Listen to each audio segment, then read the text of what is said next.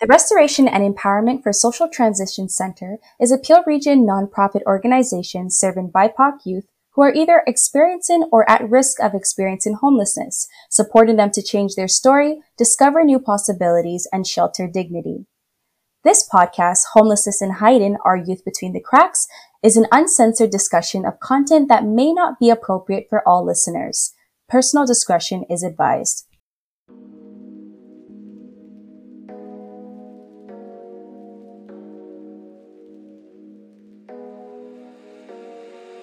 Hello and welcome to Homelessness in Hiding, Our Youth Between the Cracks, a podcast discussing youth homelessness in our communities while elevating the voices of those with lived experience and the people on the front lines fighting against it. In this episode, we're celebrating the 1-year anniversary of this podcast with a very special guest. I'm Cheyenne Smallin, your host for this episode, and today I sit with a familiar voice. Maya Moniz, our usual host of Homelessness in Hiding, Our Youth Between the Cracks, joins me today to share her perspective as RES's podcast coordinator. She tells us about what it's like to rent as a young person, what she's learned about homelessness, youth homelessness, and surrounding issues, and how the podcast has changed her outlook on life and how she hopes it does the same for others. Yeah, so Maya, let me know, how are you? How's your day going? I gotta be honest, it's been a very long time that I've been speaking into a mic that I am not in active control of, and that is freaking me out a little bit, but I'm doing good so far. I've had a decent day, and I'm actually very excited for this conversation and to see where it goes. So, Cheyenne, thank you for having me on my podcast. Yeah, that's a little weird, but it's nice to have you as a guest on your podcast, Maya. So first of all, we'd like to know the young woman behind the mic of Homelessness in Hiding. So tell us a little bit about yourself, Maya. You know, your job at REST, your occupation outside of REST, life goals, hobbies. Tell us a little bit more about that. Alrighty, so my name is Maya Moniz. I am 21 years old. I work with REST as our advocacy podcast coordinator, and I produce and host the podcast, the one you're listening to right now, Homelessness in Hiding, Our Youth Between the Cracks. A little more about me. I'm a former Crown Ward with the Peel Children's Aid Society, and I've been in the system since the age of 2. I'm also a REST client, and we'll get a little more into what that looks like in a bit. Outside of REST, I am a full-time student at the University of Toronto, Mississauga, and I study English, professional writing, and sociology. And in my increasingly sparing free time, I miss it so much, I like to read, play video games, and write. Regarding future goals and stuff, I think everything's all a little up in the air right now, but after my undergrad degree, and currently if I stay on track, I'm projected to graduate in April of 2023, or June of 2023. But yes, after that, I'm planning on doing a master's in creative writing before Teachers College, and I want to teach high school English. Awesome. Wow. That sounds like a very bright future. Thank you, Maya, for letting us know about who you are and some of your future goals. Another question for you. How did you actually find your way to REST? So I was newly housed by the time I got to REST, but it was my social worker with Peel Children's Aid that referred me, and they referred me back in April 2021. More or less, I was having a really hard time finding housing that I could afford, and that was good for my situation. I was starting to get really worried about it. So I went to my social worker and I said, hey, I don't know what to do anymore. I don't know. I don't know what to do. I was living on like my university residence at the time. I was working as a Don, and move out day was like approaching, and I was starting to get really worried. So again, I just went to my social worker and I was like, I don't know what to do. And then he referred me to REST, and that's actually a huge portion of REST clientele. Referrals from Peel Children's Aid Society. They are long-term working partners. So it took a bit of time, but then when I was referred to REST, I got in touch with one of our housing workers. Her name is Jackie Henry. She's wonderful. And she kind of just started asking about what my needs were. Again, at this point, I'd gotten really lucky, quote unquote, and found a house at this point. But then she was talking to me a little more about like what my personal needs were, what my social needs were. From there, we worked to, I guess, kind of get me more situated, more stable. And then as time went on, I got a little more involved in Rest and like the behind the scenes stuff. I was asked to join their youth council. From there, I also was asked to, well, actually, I'm getting a little ahead of myself, but Yeah, so give us a little background actually about how homelessness in Haydn actually came about. How did your role as podcast coordinator come about? um, I always joke with my friends that I kind of fell into it. And I'm very grateful for that fact. But yeah, let me tell you, I was not expecting any of this. So it started with a youth council meeting. I think it was the first one I attended. And we had a guest at that council meeting. His name was Ludwig Chapman. And for any sort of long term fans of the podcast who are so nice and so respectful and listen to the credits of the early episodes, you might recognize that name. And Ludwig Chapman is one of the former producers of the podcast. So he was at this meeting. He was working as an intern at the time. I believe he was one of our social media interns. And he had been, or he had pitched the idea to our executive director and founder, Dag McCoy. He'd pitched the idea to her about starting a podcast about youth homelessness. And so he was at this meeting to talk about the podcast in more detail. I think just get the youth council interested in it. And I said, oh, that's a fantastic idea. I would love to be a part of that in terms of, like, I think at the time I was thinking like, oh, just be a guest, like speak my mind about issues, stuff like that. I've always been kind of verbal in that sense, just very an advocate, if you will, the people's advocate. And so he asked me if I was interested in doing a short interview for, I think it was Instagram, just about youth homelessness and stuff like that. I don't quite remember the specific contents of that interview. And so I think a couple weeks went by, we recorded that short interview, and right before he lets me go, he's like, oh yeah, I have one more question. Do you want to host the podcast? And I was like, oh. Yeah, no, he fully got me out of left field. And to this day, I'm convinced that that one interview was meant to be a test to see how I would perform in front of a mic. And I guess I did well. But yeah, I was absolutely not expecting that at all. So I was like, wow, okay, that sounds like it could be really interesting. I think I'll learn a lot, and I would love to get involved in this sort of advocacy sphere because it's something I think is really important. But at the time, I really didn't know much about homelessness or youth homelessness at all. So I was really interested in that perspective. But then I had thought I was going to be a co-host with him on the podcast, and that's initially why I said yes. But then from there, a couple weeks passed or something. And then, long story short, I think it came out that I was going to be the host of the podcast. And that really freaked me out because I thought I was going to have a partner. I did not have a partner. So then that was really jarring. But I don't know. Overall, it went fine. I had the first interview with Dagma, and that episode I think is really informative. I think it's really interesting. I listen back to it now and I cringe a little bit because everyone does that. I was so nervous and I can just hear all of my nervous tendencies. We've come a long way is what I'm saying. But yes, so shortly after that, we had done about 3 or 4 episodes, but then Ludwig and the other producer, Jonathan, they had both moved on from Rest. They had gone on to other opportunities. And so the podcast kind of fell into a bit of a limbo for a few months. We had a bit of a hiatus there. I was hosting as a volunteer for a bit, but then I just knew that the planning and the scheduling and the research and stuff was just something I wouldn't be able to balance with my other responsibilities. But Rest reached out to me and offered me an intern position to continue the podcast and kind of get it going again because it's a really important piece in the fight against the housing crisis, just as a form of media that advocates for people experiencing homelessness and youth homelessness, and really just educating people who don't have the experience or aren't really thinking about it, and just really getting the word out about what's actually happening in this space.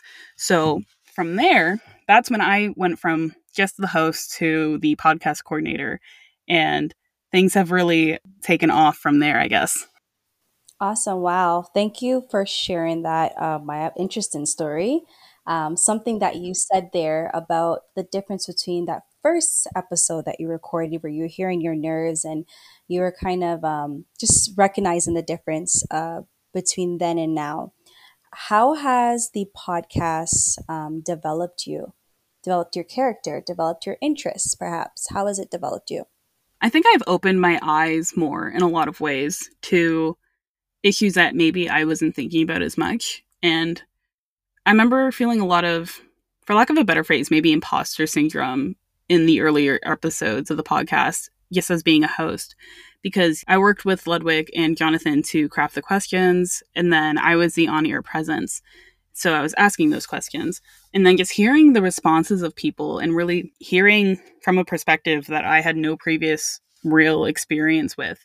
I have experience with housing difficulty and like really struggling to find a house, which we'll get into in a bit, but I'm fortunate enough to say that I haven't experienced active on the street homelessness or even so much hidden homelessness, which can be defined as just, not having a prospect of stable housing. So couch surfing, staying with friends, stuff like that. But I digress. I think just hearing the perspectives of people with active lived experience and the people who are really on the front lines has changed me in the sense of I feel a lot more cognizant of, I think, what other people are going through. And I would say that for much of my adult life, I was very good about considering what other people were going through and thinking about the experiences of others and how others might react to things or feel about things or experience things. But I think since working on the podcast, I have learned so much. And I think having that knowledge has changed the way that I approach people and like the way that I make assumptions or don't make assumptions. And I think that's probably the biggest change I've noticed. Wow. Yeah, that's insightful. That would be insightful. And that's true. Sometimes that's why it's good for us to expose ourselves to the things that are happening inside of in the world with other people. Sometimes we may feel like we're alone, or we may feel like our situation is the worst.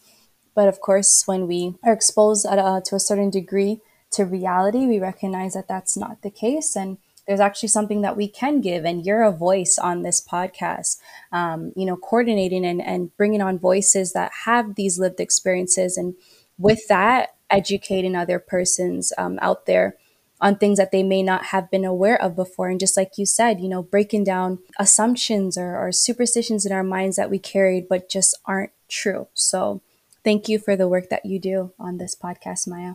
Thank you. I appreciate you saying that. To close off on this section here, Maya, what are some opportunities that you've received as a result of the podcast and advocating with REST? I've had quite a few opportunities as a result of the podcast and as the result of working with REST, and I'm very grateful for all of them. They are things that I genuinely would not have ever expected or anticipated for myself. So the first one was when Dagma had asked me in November of 2021 to delegate with her before the Regional Council of Peel. So for those who don't know, and I'm going to explain this to the best of my ability, though it is limited, each city has a sort of council that governs over certain issues and like municipal matters.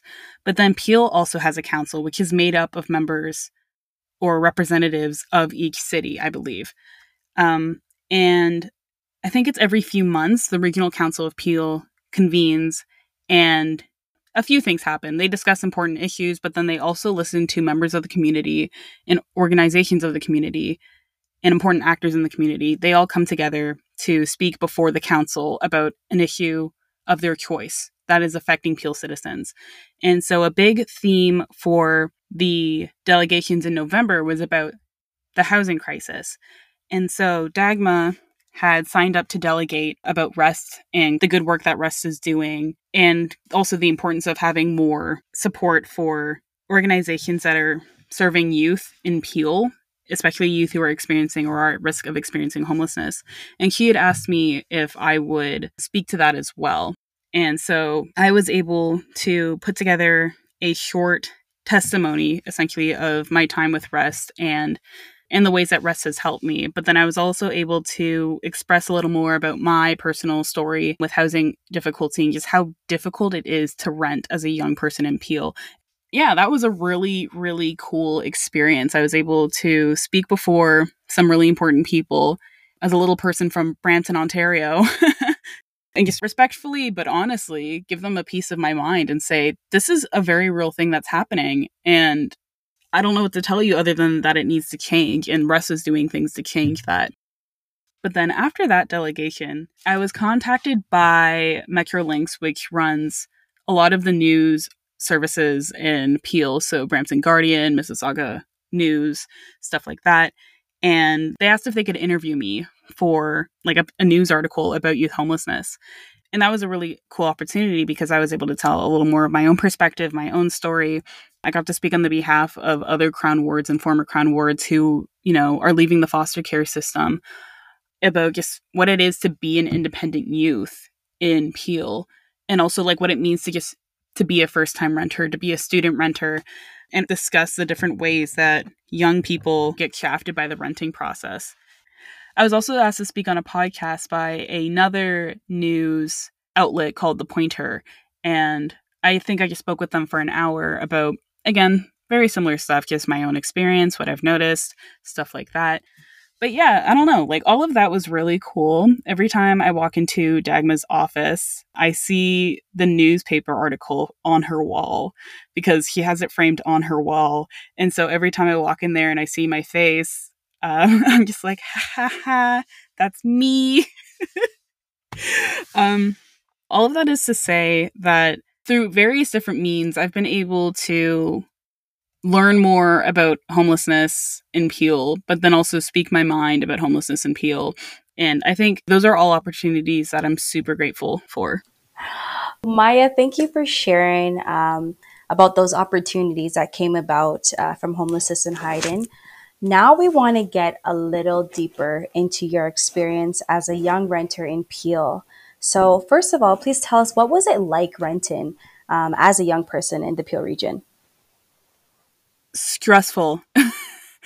Oh my gosh. So stressful. The cost of living is so high, and that's not even considering rent. Yeah. But yeah, so I guess to get a little more into that, I started my housing search in December of 2020, knowing full well that that would be a little too early to find something for May, which is when I was planning to move. But, I just wanted to get a feel for the market, see what I was getting myself into. And the feeling was bad. It was bad. Let me tell you. It was very bad. I've spoken about it very briefly in different episodes, but Brampton in particular has very, very, very, very, very awful renting situations. Like, I'm talking, sometimes you're renting a bed in a room that you're sharing with 1 to 2 other people, and that's $400 a month. Yeah. Okay, stressful. Mm-hmm. Stressful is the word. Yeah. So on that same note, so you said it was stressful, and you gave us a scenario concerning sometimes having to pay $400 for sharing a room, single room, with other persons, several other persons. Was that your greatest struggle during the housing search? Was it the price? What was it that caused the greatest stress? Honestly, I think it was twofold. Part of it was the budget. It was really hard to find something that was reasonably affordable for me as a full-time student who's working part-time as well. So it's a couple things, but I think it all boils down to just, how do I put this? It's an ongoing struggle, I'll say, because I struggled most to be taken seriously as a renter, but I also feel like sometimes I struggle to be taken seriously as a tenant actively in my community. I know a lot of this is probably a little irrational in mind, but these are worries that I do have sometimes. Like, I live in a condominium complex, and it's a student house in a neighborhood of families. So I feel like I stick out like a sore thumb all of the time. And I worry often that if I do something wrong, which, what does that even mean? Like, who defines that? I feel like I'm going to get reported, and then my landlords are going to get pressure on them about their tenants, and it's going to become some big issue. And so I get really cautious, I guess, sometimes, more than I probably need to be, about noise level, following parking rules, stuff like that, just because I feel like, not necessarily like there's a target on my back, but like everything I do is just so potent. But I'm sure that's main character syndrome happening. Like, that's me believing I have a bigger stake in everyone's life than I do. And I feel that way because I get so worried about people's reactions. But to go a little more into what I mean when I say I struggled to be taken seriously as a renter, I don't know how much of it was my age, and I don't know how much of it was the color of my skin, but I feel rather confident in saying that both of those things played a very significant factor. Like, being a 20-year-old meant that I It meant that I was too young to be living on my own or to manage my own expenses. And the fact that I was looking to live on my own somehow meant that I was a bad person, because what did I do to get kicked out of my parents' house? Why don't I just live in school residence? Where are my parents? I'm going to destroy their house. I'm going to throw parties every night and cause problems in the neighborhood and do this, that, and the other thing. But I'm like the most docile creature I know. I don't do anything. It was really hard to get people to take me seriously as a young person, and especially as a young student, which you think would give me points because I'm pursuing an education, which is something that a lot of people value over people who are not actively pursuing an education. And that's a whole other discussion, because there are so many different paths of life that are not university that are just as valuable. But, you think that would give me points in a lot of people's minds, but no, it seems to be a detriment. But I don't know. But yeah, like that's only half of it too, because being Black, obvious stereotypes start to cloud people's judgments of me, people thinking like I'm somehow a superhuman, but then completely incompetent as well. And so that coupled with the fact that I was a student and that I was young, I guess creates an unattractive situation. I remember I reached out to so many places between December and March, and so many messages were left unread, so many emails were left unanswered, and it's frustrating. And even too, voicing these frustrations to people, like I had brokers tell me, like brokers who were representing landlords or just brokers in general, just tell me that I would struggle because of these things. Like they just said point blank, yeah, these are probably contributing factors. But they also said that the fact that I was a girl was supposed to make my life easier because landlords favor women over men. And I don't know, like, by any chance, have you heard about the way that car insurance is handled? Like, are you familiar with the differences between a man's car insurance and a woman's? Well, to be honest, I just know that, or I've heard that males have a higher insurance price than women do. Yeah, exactly. And I'm pretty sure this is like universal, at least in Canada, because guys are perceived to have higher accident rates. They're more risk prone, and just like all these different things that kind of don't have really much of a good foundation to justify them. All of these things contribute to that higher cost of insurance. And if you extrapolate that kind of idea to renting now, landlords tend to be more trusting of women and girls because maybe they're less likely to cause problems. Maybe they're less likely to fight when something goes wrong. They're more likely to respect your property and to not trash it or to make it a mess or anything. And so all of these sort of preconceived notions in people's heads about the way people act, despite the fact that like gender is a social construct, but whatever, all of these things come together to create what is a really unfriendly situation, I think, for young people in general. Landlords want career-locked adults or young families. They want people who are going to pay their rent on time and are going to move out in 10 years. They don't want to deal with the quote-unquote headache or frustrations of maybe student renters who are only going to stay for an absolute max of 4 years, or someone who is trying to escape homelessness and maybe might need to move a little more frequently. They just don't want to deal with any of that, and that's gross to me. No, you said something, Maya, concerning even the way that they base male, females when it comes to insurance prices. And yeah, the question needs to be asked, is this based on factual matters, or is this just an assumption, that males tend to be more of risk takers and have increased numbers in accidents? So yeah, it's and tying it back to your experience, just with your age and also being a Black female, Black person, are these measures of assessment, are they based on factual things, or once again those unjust biases and just assumptions based on a person's age or a person's race? So yeah, these are some things that I believe as well we need to challenge our community members to really analyze their own self, analyze their own belief system when they are considering opening up their space to another person or not. That it be based on something that is actually factual. Okay, does this person going to smoke in my house, that they tell me they're going to smoke in my house and I don't want to have that in my home? Or am I just making an assumption that they are going to rob my home or destroy it because they are of this race or ethnicity, right? So yeah, that's an interesting statement. What would you say, based on the typical steps and requirements for house hunting or renting, which one do you find frustrating and unnecessary? Honestly, so many things. Like, I don't know. I want to start by saying that I do understand and respect the desire and, to an extent, the need to protect your own investment and your finances as a landlord.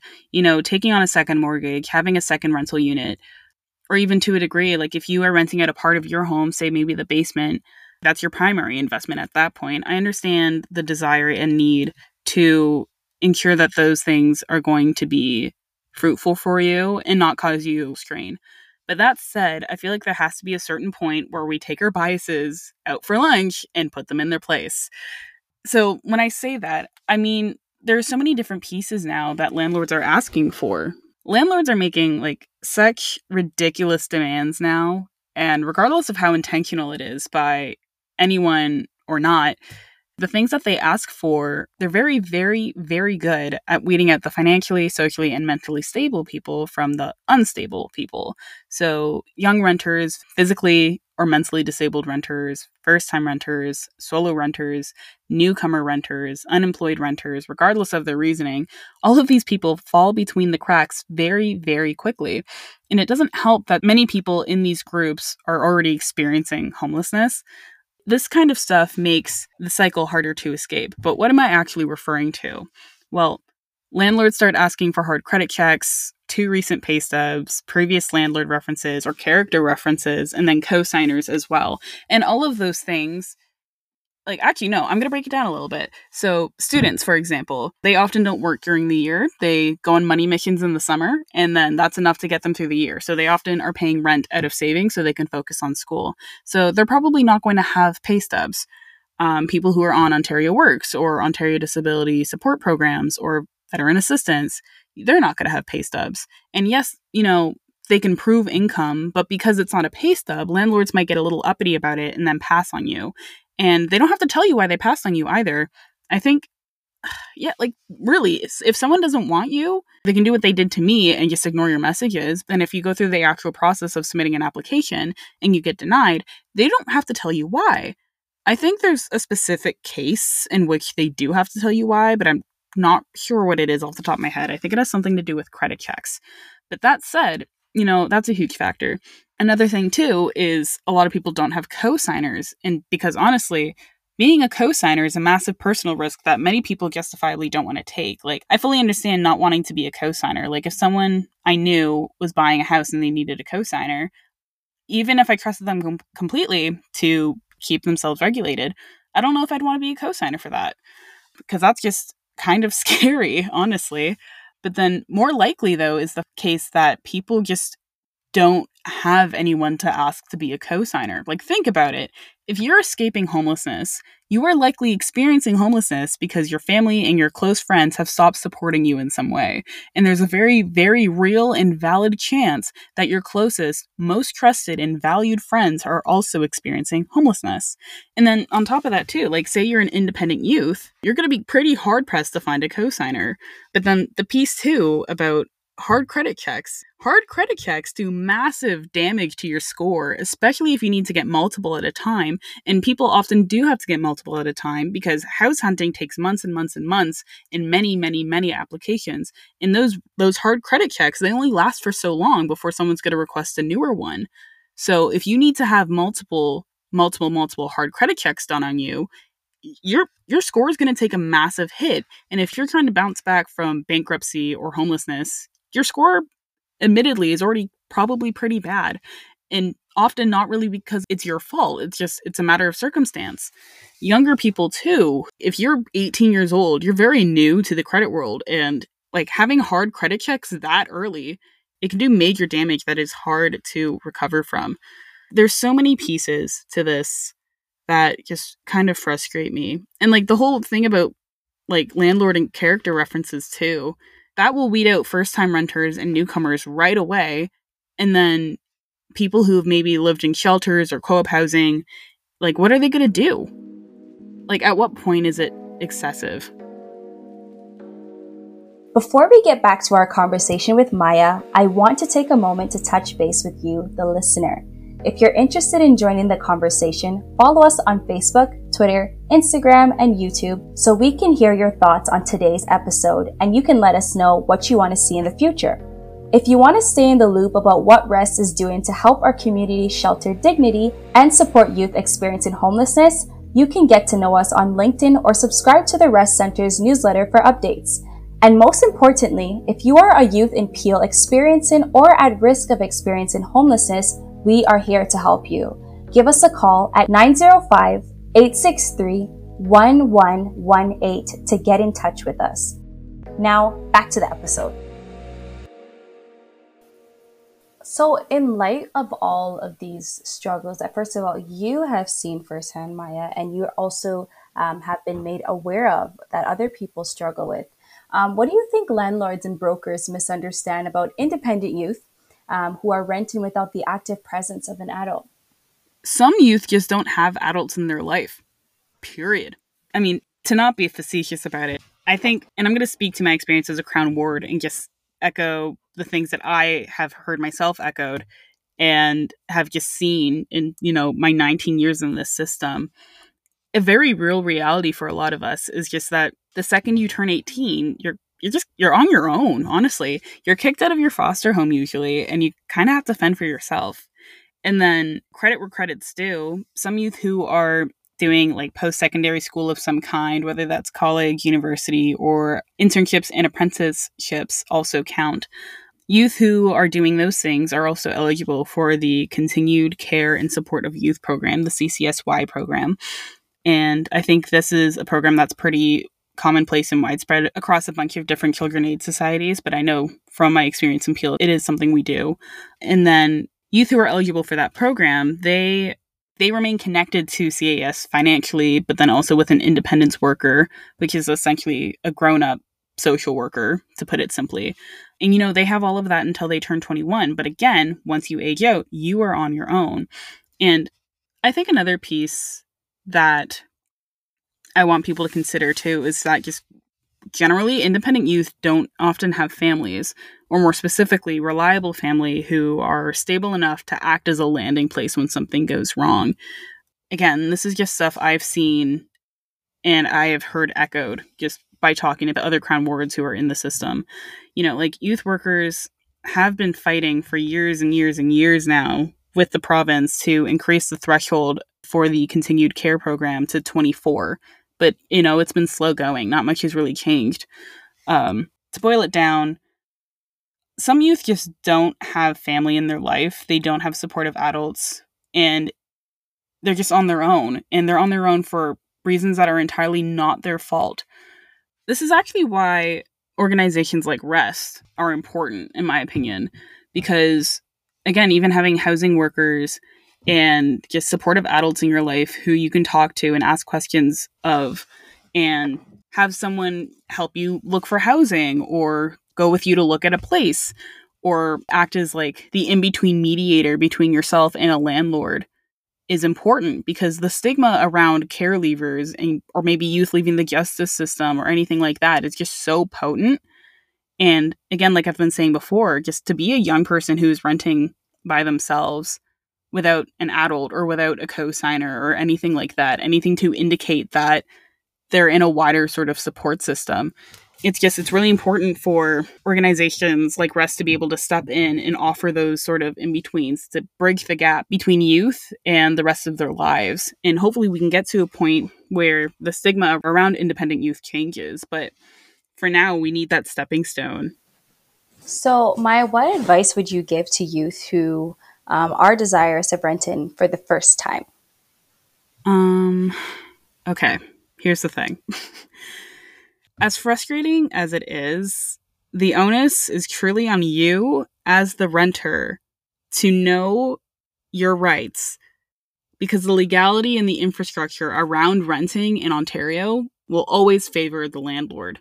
And if you're not careful, they will take advantage of any gaps in your knowledge, any single one.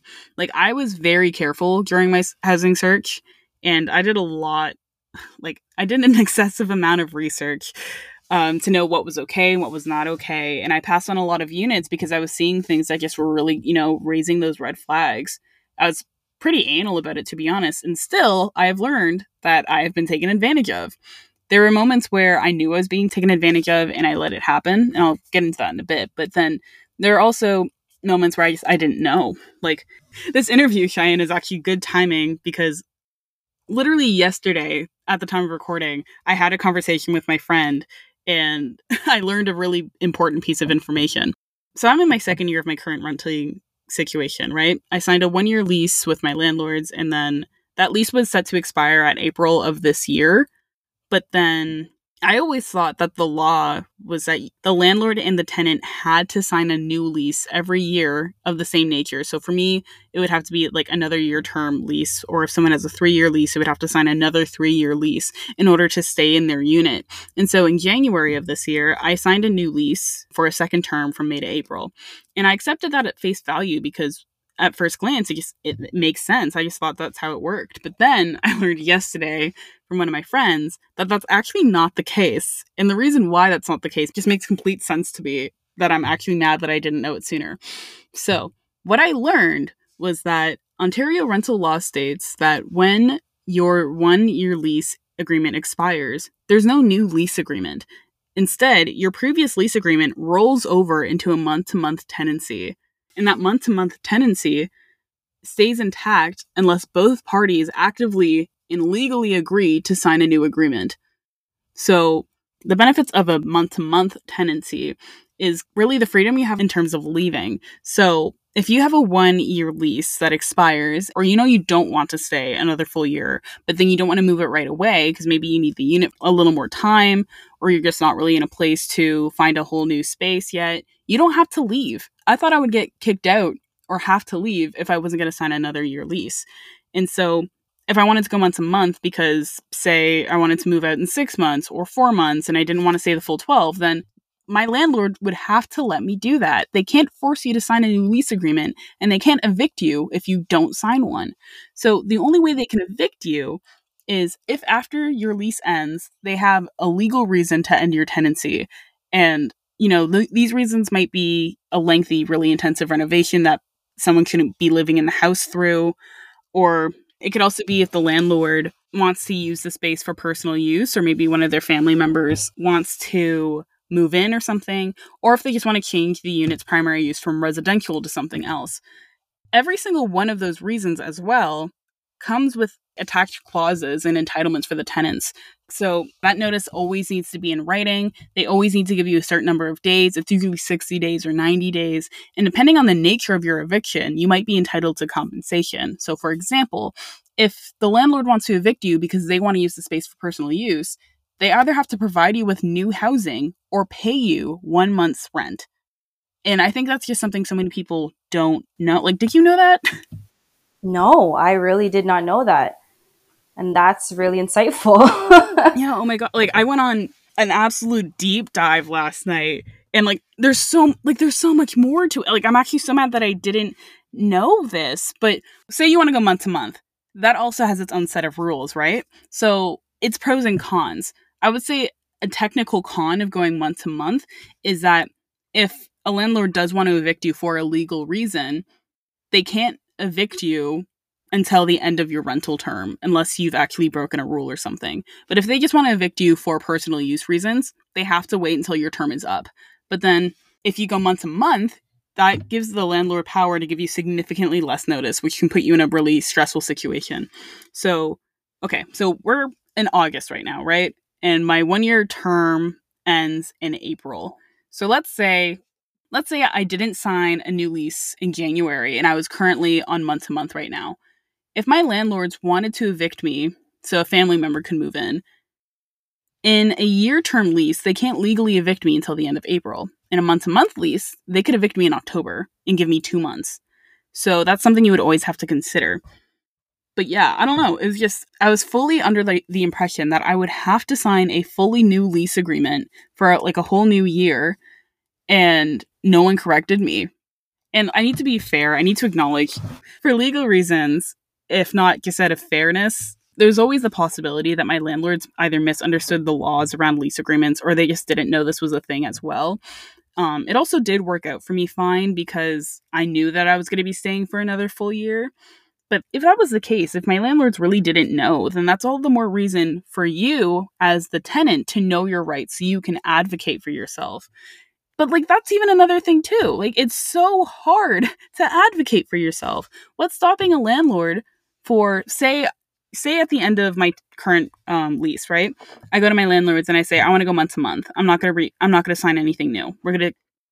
What's stopping them, besides the goodness of their hearts, from lying blind to me and changing their plans on a dime in order to get you out? So, for example, let's say they want to move into the house or something, and I can't prove otherwise, so I get evicted. But then 2 months later, I go look and I see this exact same house listed by the same people at a new, like, jacked rate, if that makes sense. What's stopping them from doing that? And yes, in Ontario, you can take people, or you can take your landlord to the landlord and tenant board if you can justifiably prove that they're acting in bad faith. And then even down the line, you could sue them for damages and stuff. But, like, dude, like, at what point does someone just cut their losses? So many people who don't have the time or the mental strength or the resources to, go out and sue somebody, like, they're not going to do that. And that's actually a huge issue that people experiencing homelessness and escaping homelessness face.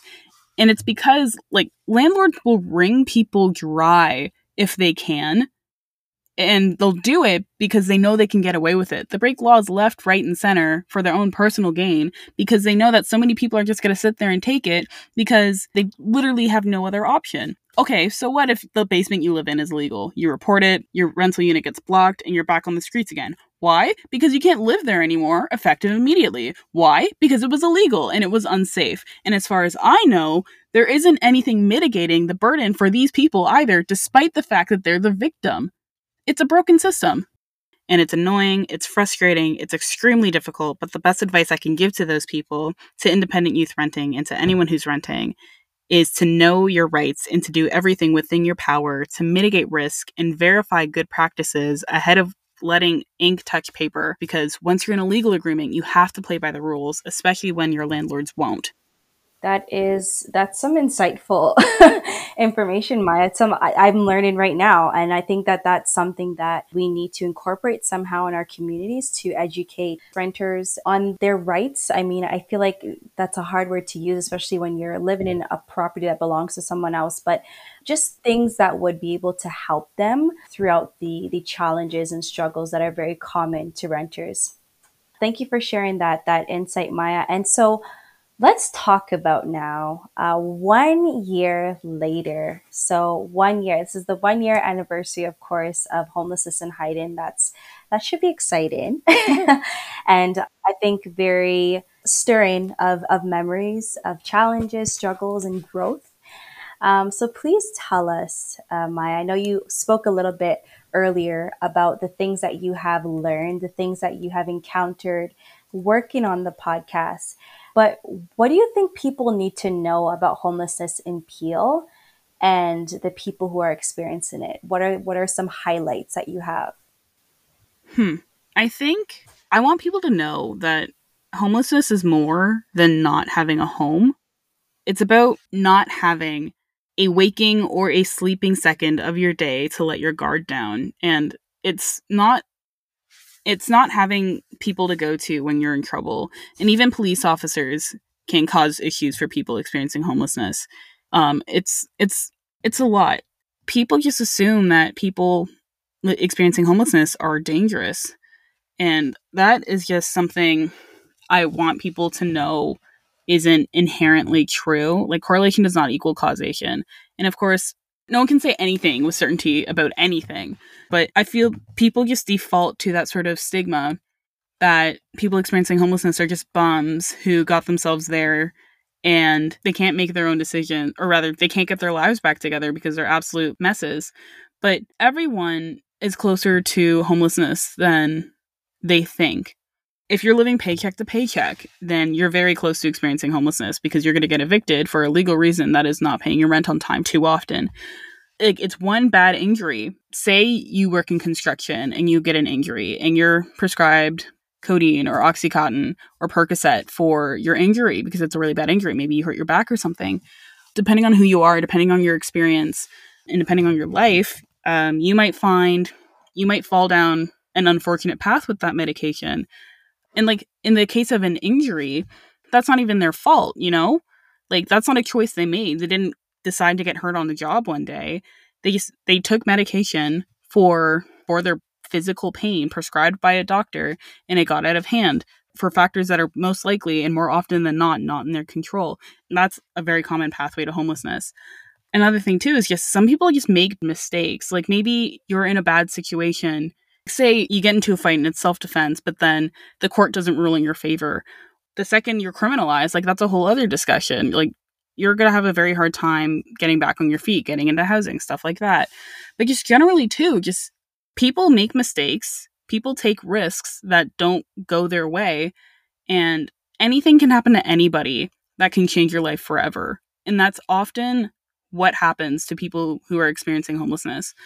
The other piece, too, with youth homelessness is just no youth chooses to be homeless.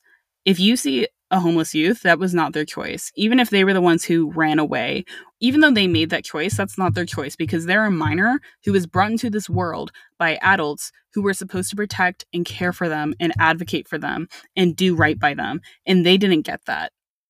So I don't care if they were the one who left. I don't care if they were the one who did what they had to do to survive and maybe ended up criminalized because they ended up down a bad path.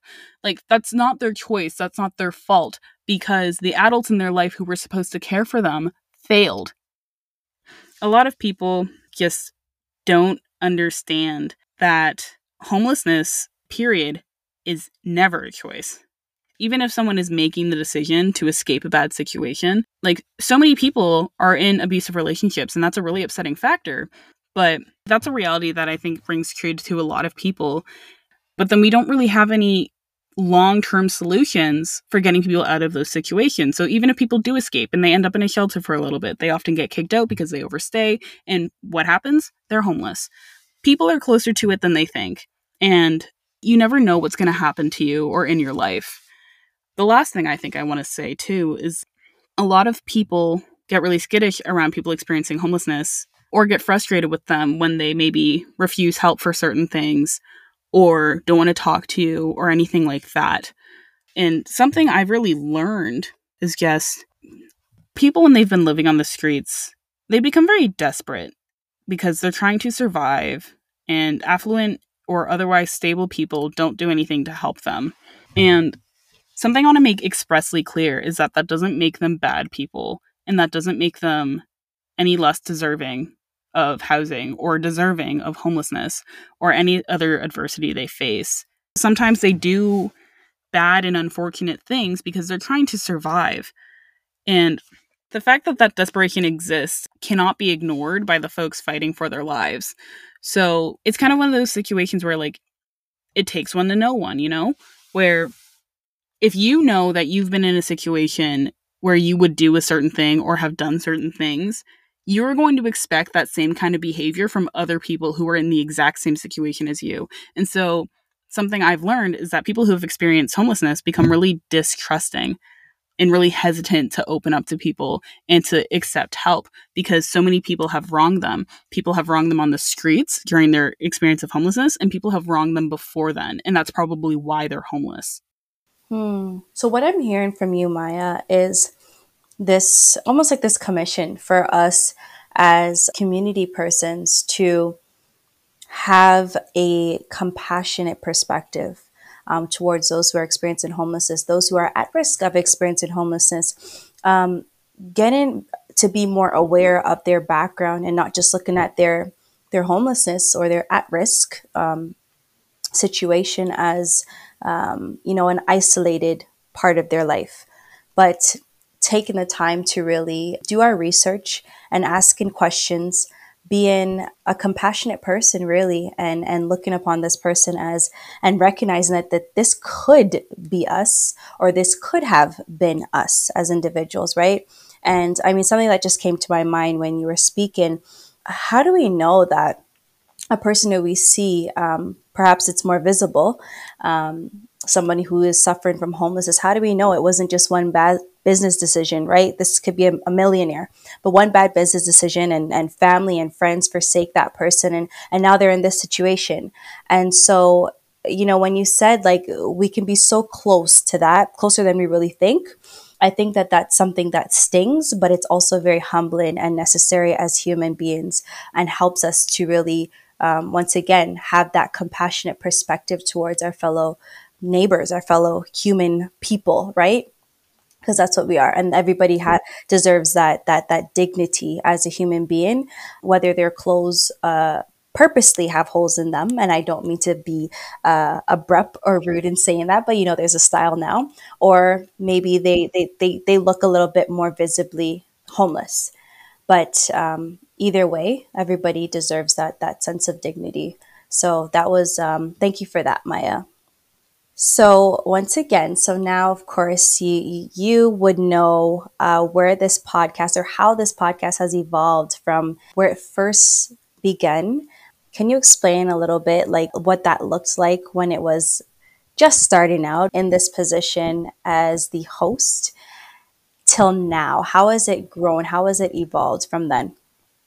I would say, like, I guess in terms of how the podcast has evolved, the biggest thing, of course, is just how we talk about homelessness more broadly than we anticipated, because of course Rest is a youth serving organization, but then a lot of topics on the podcast discuss either homelessness in general or adjacent issues to homelessness. But I think that's actually a very good thing. Our youth are between the cracks, but over the last year I very much have learned that it's more than youth, and there's more than one crack. There's so many different pieces that are overlooked, and different demographics and different marginalized folks in those different spaces. But one thing I will say, though, is that if it impacts homelessness, it impacts youth homelessness, because youth homelessness is a sector of homelessness. And so being able to more broader topics like homeless healthcare or gender-based violence, even just homelessness and politics and how those two intersect, and how politicians and the broader community of Peel think about homelessness and stuff, all of that's been really interesting, and I think very insightful and important to informing the conversation of homelessness in general in Peel, but also informing the conversation of youth homelessness. But it all certainly comes back together in a way that I'm very, very proud of. So I'm going to pull your line back on you. But I do want to ask you this for real. Where do you want this discussion to go? And what should I or our listeners tackle first? It's weird being on the other side. I would like for citizens of Peel to take their biases out to back pasture and say goodbye. I really would like to see more people get involved and get to know what's happening in the homelessness sphere, because again, it's so many people just have preconceived notions that are not at all founded in any form of reality. And I would like people to see that all it takes is just one bad decision on one bad day to change your life forever. And I would like for people to do more to help others as well, to be a little more altruistic, to do more than to think about only themselves. Like, we talk a lot on this podcast about NIMBYism, or the idea of not in my backyard. And I would like for people to understand, yes, it is in your backyard. You, as a community member of Peel, and as a resident of Ontario, and as a citizen of Canada, or as a permanent resident of Canada, or even just an immigrant or someone who's visiting, when you are in this country, it is part of your world. It is part of your problem. And I would really like for more people, and to advocate for people who can't advocate for themselves. And it's not that they can't advocate for themselves because they're incapable. It's because people don't want to listen. It's that simple. So I think if I'm to leave it there, I want people to stand up for the people that governments won't listen to, that politicians don't care about. I want us to support the people the way they want to be supported. Homelessness in Haydn has been a growing experience for host Maya Moniz. She has become more aware of the challenges of those who are experiencing homelessness or at risk of experiencing homelessness. She advocates as a voice out of similar background for youth facing this prevalent issue. She calls out to both community members and institutions to be more aware and act instead of merely thinking concerning the issue of homelessness, and for institutions to provide more education to those suffering in this matter. Her advice to youth who are looking to rent for the first time: the onus is on you. Educate yourself and know that there are supports to aid you in your journey. That wraps up this episode of Homelessness in Haydn, Our Youth Between the Cracks. If you're interested in supporting a cause tackling youth homelessness, I invite you to visit our website, restcenters.org. That's restcentres.org, to learn more about our mission and how you can support the cause. If you found solace here, learned something new, or think we have something of value to offer, you can subscribe to the show so you'll never miss an episode. Until next time, this is Cheyenne Smallin signing off.